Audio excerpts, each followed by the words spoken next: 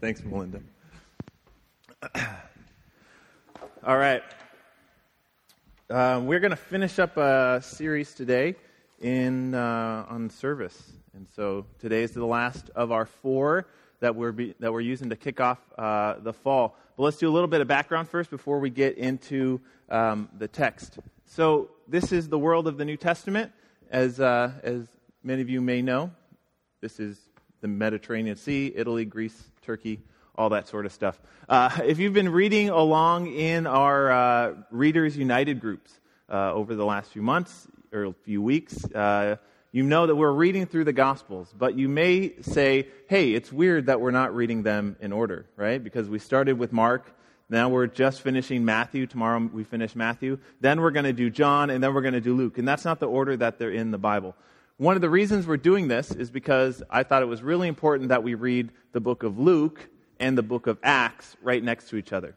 Because the book of Luke and the book of Acts are essentially one 2-part book. It's a continuation, it's a sequel. Luke knew that there's always room for a sequel. Get that box office money coming.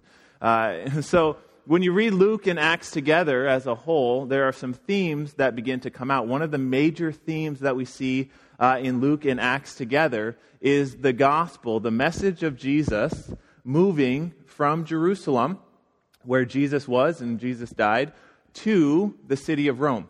We've talked about this before. Jerusalem was a small-ish regional capital, but Rome, during the time of the New Testament, was the capital of the world, of the Western world. This was like the center of everything. Everything happened in Rome. And so Luke and Acts together tell us about how the gospel, the message of Jesus, or the Christian faith, moved from Jerusalem to Rome. And there's this movement, there's this globalization of the Christian faith. And this is really important for us to see.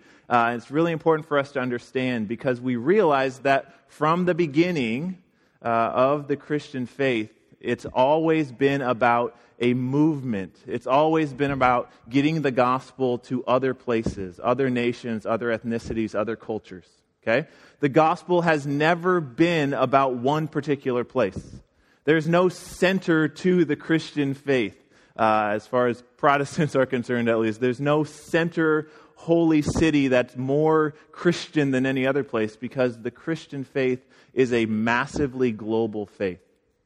And so today we're going to continue our series on service. We're going to finish it today, and we're going to talk about what does it look like to be people who take seriously the call to serve the body of Christ, but to do so on a global scale. We've talked about serving within the local church. We've talked about serving within our communities and our neighborhoods. Now we're going to talk about what does it mean to serve outside of our communities and what that looks like. And so we're going to kind of follow along the journey of Paul in the book of Acts, and that'll help us get a picture of what the Christian faith has always been about. So if you have a Bible, turn to the book of Acts chapter 16. If you don't have a Bible, we got 2 students coming down the aisle with Bibles, so raise your hand and they will hand you one so you can follow along with us. But we're going to start in Acts chapter 16. If you're using one of these guys, that is page 771. And I am, so I'm going to find 771. All right, so in the briefest of briefest summaries of the book of Acts, it starts with Christians in Jerusalem. It starts with these early followers of Jesus in Jerusalem. But pretty soon, things take a drastic change when God calls this man named Saul, who was basically an enemy of the Christian faith. He went out of his way to kill people who were Christians because he was Jewish, and he felt like the Christians were not properly understanding the Jewish faith. So he went out of his way to kill them, to destroy them, to stop their message. But God calls this man Saul and says, hey, you are going to be my servant. You're going to be my servant to take this gospel to the kings and the nations around you, not just to Israel, but to all around the world. So Saul, his name's later changed to Paul, becomes this central figure who is given the task of bringing the gospel all around the Mediterranean world, which was the known world at the time. And so the book of Acts follows Paul, the second half of the book of Acts follows Paul as he goes on these journeys and travels around meeting people, planting churches, telling people about the message of Jesus.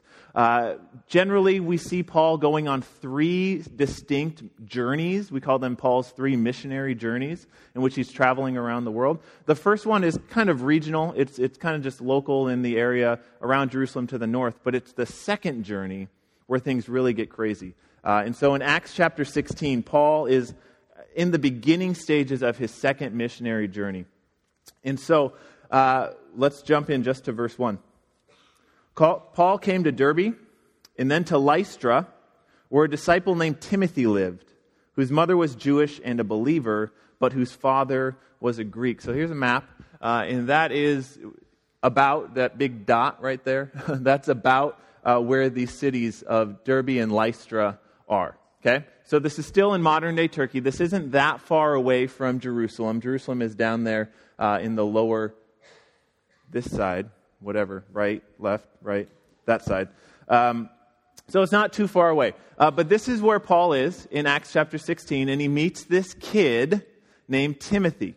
We don't know a whole lot about Timothy except for the fact that the people in the city speak well of Timothy, that he is, we'll see that in verse 2. The believers at Lystra and Iconium spoke well of him. So Timothy has this reputation.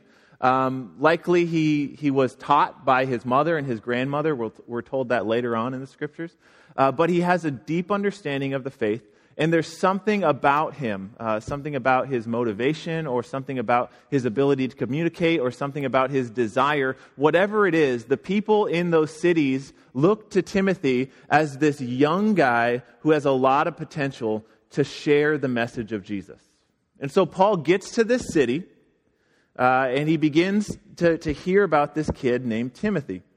In verse 3, Paul wanted to take him along on the journey. So he circumcised him because of the Jews who lived in that area, for they all knew his father was a Greek. And as they traveled from town to town, they delivered the decisions reached by the apostles and the elders in Jerusalem for the people to obey. Then verse 5, so the churches were strengthened in the faith and grew daily in their numbers. So in Acts chapter 16, Paul is at the beginning of a second missionary journey. He goes to this city named Lystra. There's this kid named Timothy, who everybody speaks well about, and Paul's like, I got to bring this guy with me. And so he does whatever he needs to do in order to bring Timothy along on this journey. And we're told that as they traveled, as they left Lystra and began to work westward, that people are hearing the message of Jesus. People are having their lives transformed by the grace that is offered in the message of Jesus. People are given hope. People are given freedom from their past. People are given this chance to look forward to something. People's lives are changed because of the gospel, and partly because Timothy joins Paul on his journeys. Now, we often leave, right? We live in a culture that is very mobile, in which we can leave our city, we can leave our home, we can leave our country, right? We could go anywhere in the world. In like 2 days, we could be at anywhere in the world that we wanted to be. And wherever we are, most likely we could call home and talk to our parents, or we could go find a McDonald's and eat some of that beautiful, delicious, healthy American food, right? Even though our world is massive, we still have connections and we still have the ability to be in touch with our home. In the first century world, before telephones, before McDonald's, can you imagine that? Before all of these things, to leave your city, to journey with Paul on this trip, that was a huge, huge decision that Timothy made. This wasn't Timothy like, yeah, I'll just go, I'll FaceTime mom later. But this was a huge decision for Timothy to step away from his home. He probably had a good future lined up. He probably had a good job. He probably had all the comforts ready for him at home. But he was willing to step out and to go with Paul and to travel around the world because he understood that there was something about him that could be used in other places. He had the ability to communicate. He had something about him in his connection to the gospel where he was like, I can be used somewhere else. And so he did. So he left. And so this is what we often think of when we think about people serving God on a global scale, right? We think of missionaries. We think of people leaving their home to go and do this. And this was definitely part of what that looks like. And so we're going to look at 3 ways today that we can serve on a global scale. And this is the first one, simply to go. The gospel was promoted.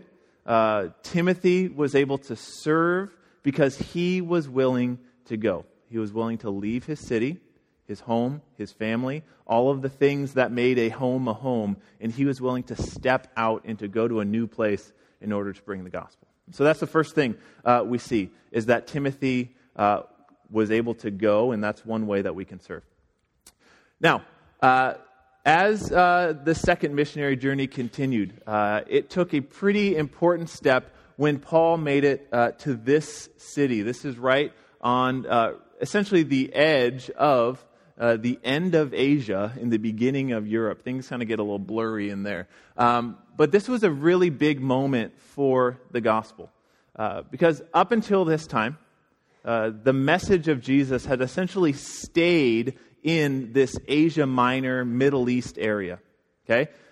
People probably had not heard about who Jesus was or what Jesus did or any of the things about the Christian faith outside of this region. But Paul gets there. He wanted to go north into Turkey, but the Holy Spirit prevented him from doing so. And he finally gets to this place called Troas, and he hears this call, this vision that says, I need you to go to Europe. And so Paul says, all right, we're going to go to Europe. And so Paul and his crew travel through Europe, and they go all throughout the region, visiting cities like Philippi, Thessalonica, Berea, right? And eventually they get to a place called Corinth. In the book of Acts, you can read all about these events and all these exciting things that happen as they travel through. But this is what it said in Acts 16, when it said daily the churches were strengthened and they were added to the numbers. This is where that is happening, all throughout this Mediterranean region as they go through Philippi, Thessalonica, Berea. One of the longest stops on Paul's second journey is when he gets to Corinth. He camps out there and he hangs out in Corinth for a while. While he's there, Paul does the thing that many of us know Paul for, right? Your New Testament, if you flip through your New Testament after the book of Acts, what you're going to come across is a series of letters that were written by Paul to the early Christians in the early church. And it's in these letters that we have the foundation of the Christian faith based on who Jesus was and what Jesus was doing. Paul begins to interpret that, and Paul begins to teach what it looks like to follow Jesus. And so we have all of these letters. When Paul is in Corinth, he writes a couple letters, and he writes them back to the churches that he had visited. And so, turn with me to the book of 2 Thessalonians chapter 3. Paul is writing one of these letters back to the Christians in the city of Thessalonica, where he had visited on his way down to Corinth. Okay, in 2 Thessalonians chapter 3, page 828, if you're in one of these guys, as Paul begins to get towards the end of his letter, he's kind of wrapping things up. He's given some final thoughts. And in 2 Thessalonians chapter 3, he says this. We'll just start in verse 1. As for other matters, brothers and sisters, pray for us that the message of the Lord may spread rapidly and be honored, just as it was with you. And pray that we may be delivered from wicked and evil people, for not everyone has faith. I love that statement. But the Lord is faithful, and He will strengthen you and protect you from the evil one. We have confidence in the Lord that you are doing and will continue to do the things we command. May the Lord direct your hearts into God's love in Christ's perseverance. Okay, so Paul is somewhere else in the world right now, right? Remember, there's no cars, there's no trains, there's no airplanes. This is all walking, and so the distance is relative. Paul might as well be on the other side of the world from the people he's writing to. But he writes to these Christians who are not with him, and he says in verse 1, I want you guys to be praying for us because your prayers, Paul believes, will enable us to serve here in this place. Even though you're not with us, even though you're miles and miles away, even though we can't see you or touch you, even though you can't do physically anything to help out my ministry, what Paul is confident of is that it is the prayers of the people living in the city hundreds of miles away. It is their prayers that are going to enable him and help him to serve.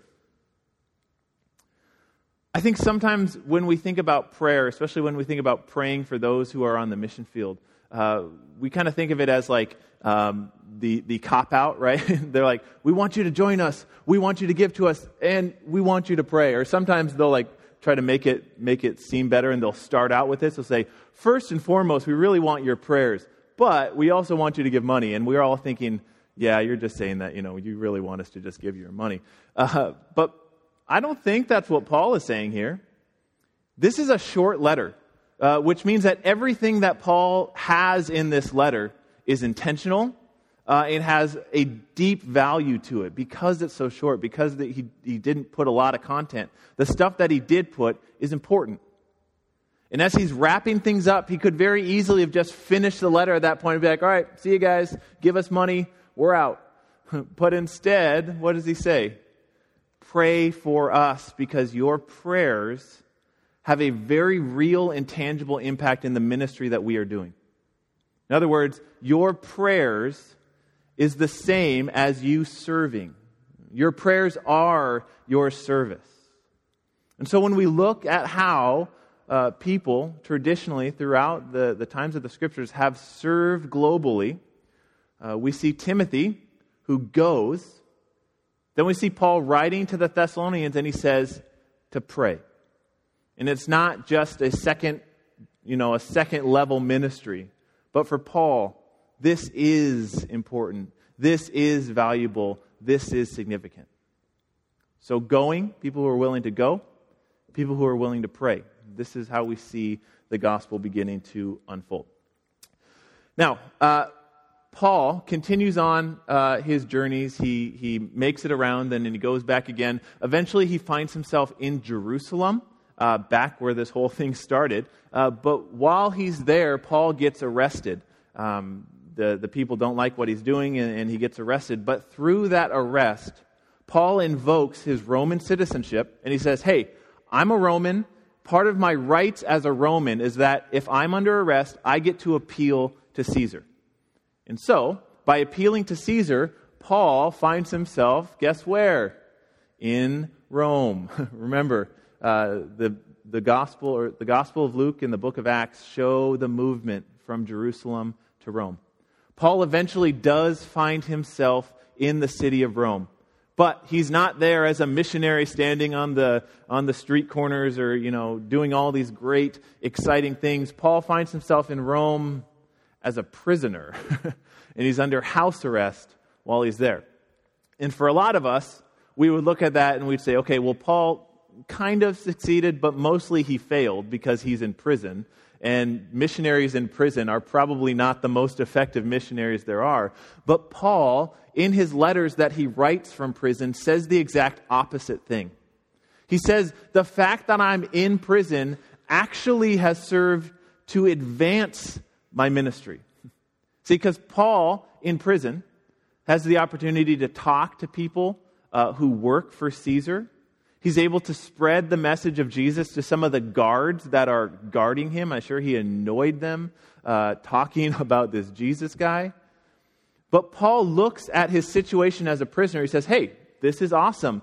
I'm not just a prisoner, but I'm a missionary, and I'm serving here in prison in a way that I otherwise would not have been able to do. Okay? So Paul's in prison, and he writes these letters from prison back to the churches that he had visited, and back to the churches who he knew was praying for him. He says, hey, listen guys, I'm in prison, but things are going good. I just want to keep you updated. I want to keep you encouraged.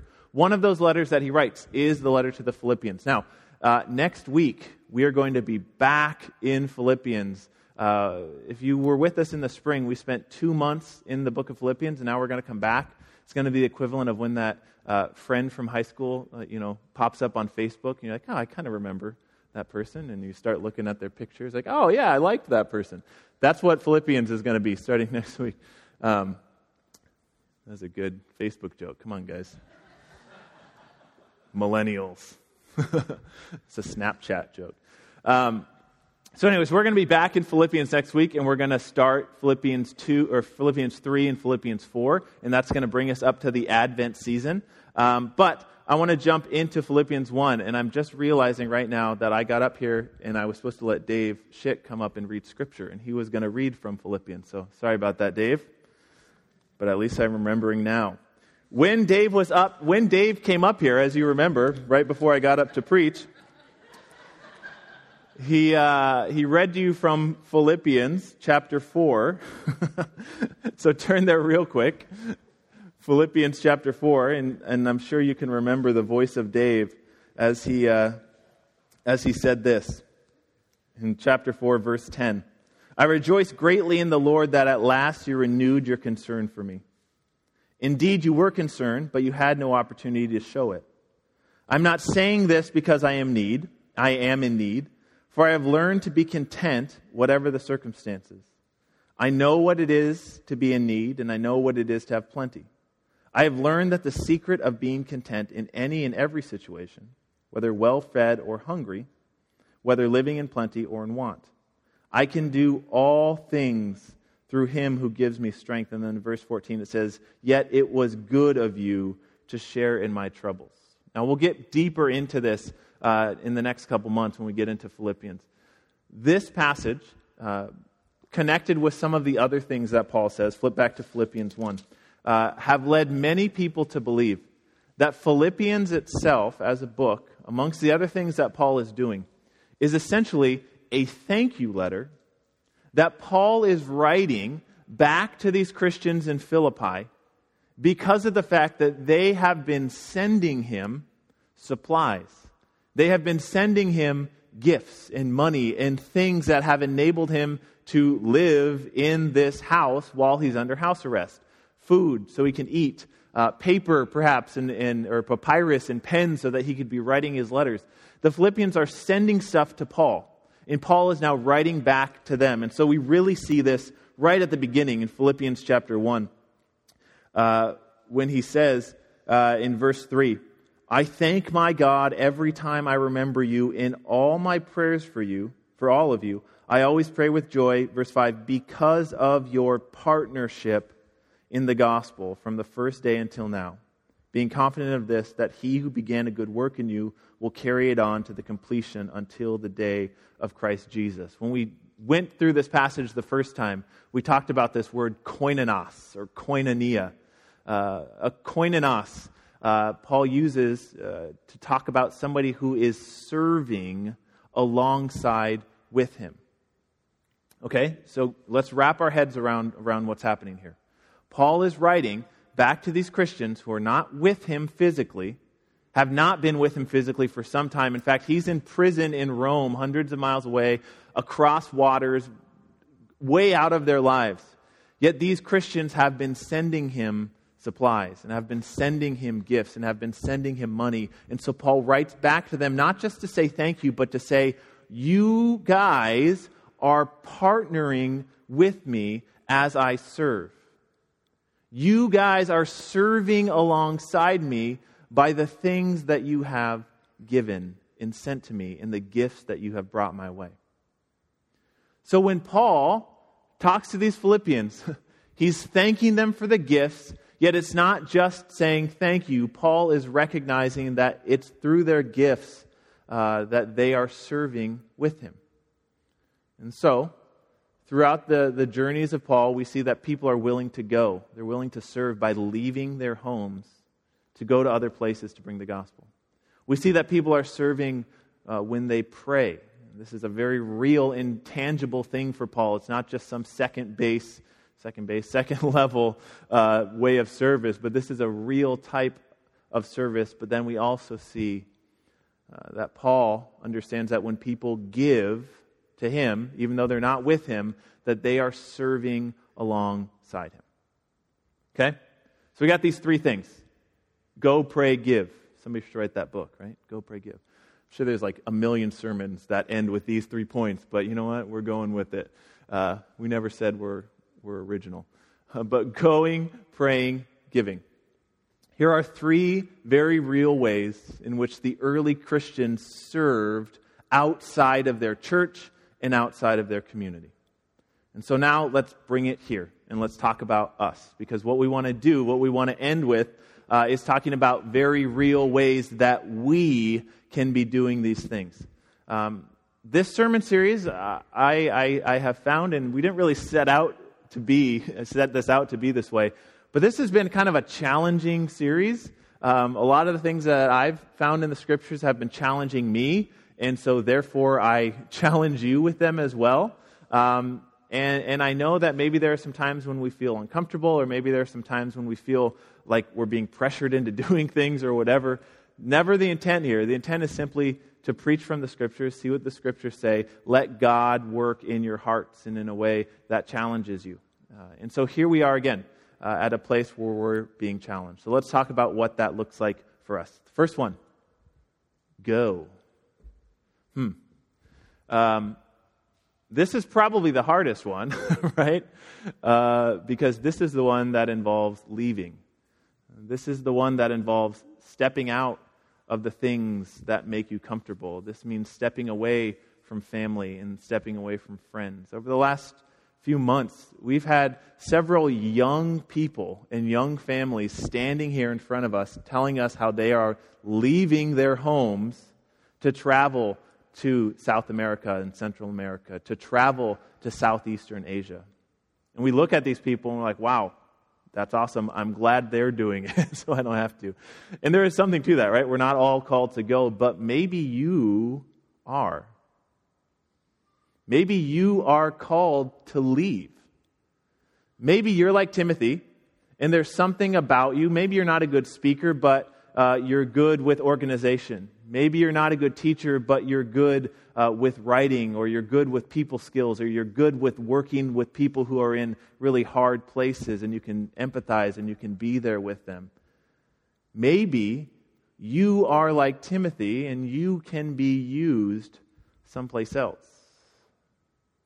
And that's a hard thing for us to think about because we like being here, right? We like our homes, we like our families, we like all of this stuff. But this traditionally has been a way that the early Christians and us today have served. And maybe for you, you need to open your mind and open the possibilities that God is calling you to go. To be that person who leaves in order to bring the gospel somewhere else. And that somewhere else doesn't have to be in another country or another culture with another language or other weird foods that you don't like to eat. Maybe that somewhere else is a different region or a different city or a different state, a place where you can be used to bring the gospel, where you can be used in some way to impact the churches, just like Timothy did. So when we talk about go, let's not just automatically say, okay, well, that's not me, I'll wait for the next two. But really ask yourself and really allow yourself to be open to that possibility. I don't think that all of us are called. I know that all of us are not called to go, but maybe you are. And maybe you just need to be open to that. Maybe that's not a long-term thing. Maybe that's a short-term thing. Every year we send a group from here to Puerto Rico, and where they're able to serve God in a different country, in a different culture, by being there for 10 days. Maybe that's something that you are called to do, to join them in that trip. Mitch has been keeping his ears open for an opportunity for our youth group to go on a mission trip. Maybe that is something that you can go on as a helper, or maybe some of you students, that's a way that you can be involved in this aspect of going. But that's the first one. Go. Don't think that's necessarily somebody else's job either. Maybe it's you. Second one, pray. This can be kind of nebulous, right? We can just pray for the missionaries, right? That's good. Just cover all of them in one fell swoop. I think there's also power in specific prayers, praying for specific missionaries or for specific ministries and for their specific needs. At Celebration, we have 3 missionary families that we support on a regular basis. Harry and Kayla Alicia. Used to be Kayla Fosnot. Now there's two of them. Harry and Haley, whatever. Harry and Kayla. You know what I'm saying. Just go back there. The other one, Kennedy and Sophia Simtoye, who are Tanzanian, and they're serving in Central Africa. And Titus and Christy Lloyd, who are also in Central Africa. These are the three missionaries that we support on a regular basis, and these are three missionaries that we can be praying for specifically on a regular basis. As you leave today, there's a table in the back, and on that table there are prayer cards for each of these families. I encourage you to take 1, 2 of them, 3 of them, trade them with your friends, get them autographed. Have these prayer cards as a way to remind you and encourage you to pray for those ministries and pray for those specific needs. Because, as Paul says, this isn't just a second-rate way of serving, but this is serving. When you pray for those who are somewhere else bringing the gospel, it's like you are a part of their ministry. So maybe you're called to go. You are called to pray. So grab a prayer card and pray for our missionaries. And the third one, of course, is to give. In the last couple years, our church has incrementally increased our regular support for missionaries, and this has been so cool to see. A few years ago, somebody approached me and said, hey, I want to make an anonymous matching donation in order to kickstart Celebration Bible Church into regular missions giving.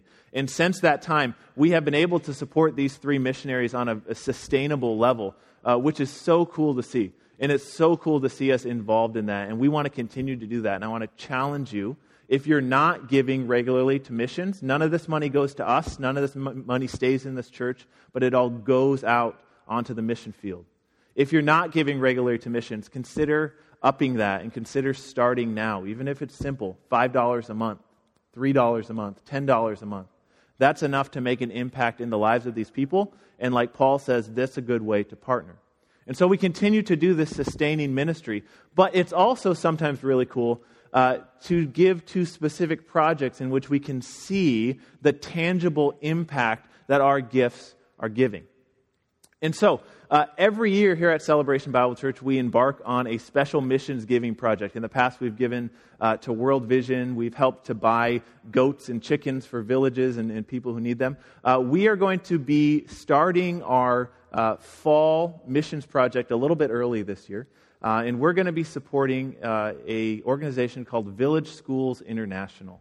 Some of you may be familiar with Village Schools International. Steve and Susan Vinton used to be members of Celebration Bible Church, and they were people who were willing to go.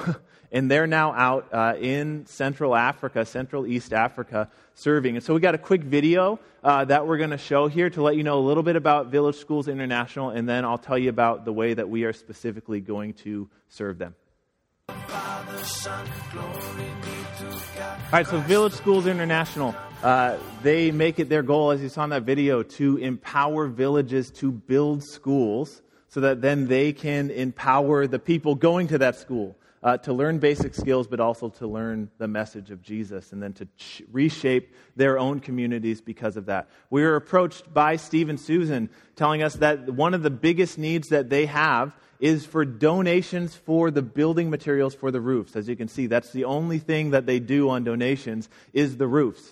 And so we said, yes, that is something that we want to do. In fact, we already gave as a missions committee last year to do a roof, and now we want to do this again. But this time we want to make this a project that we as a community are involved with. Because when we give, we are involved in a real way with the ministry that's happening. So, as you can see here, we have a village school built by our master craftsman, Tim Knight. Not me, as Brian would have you believe.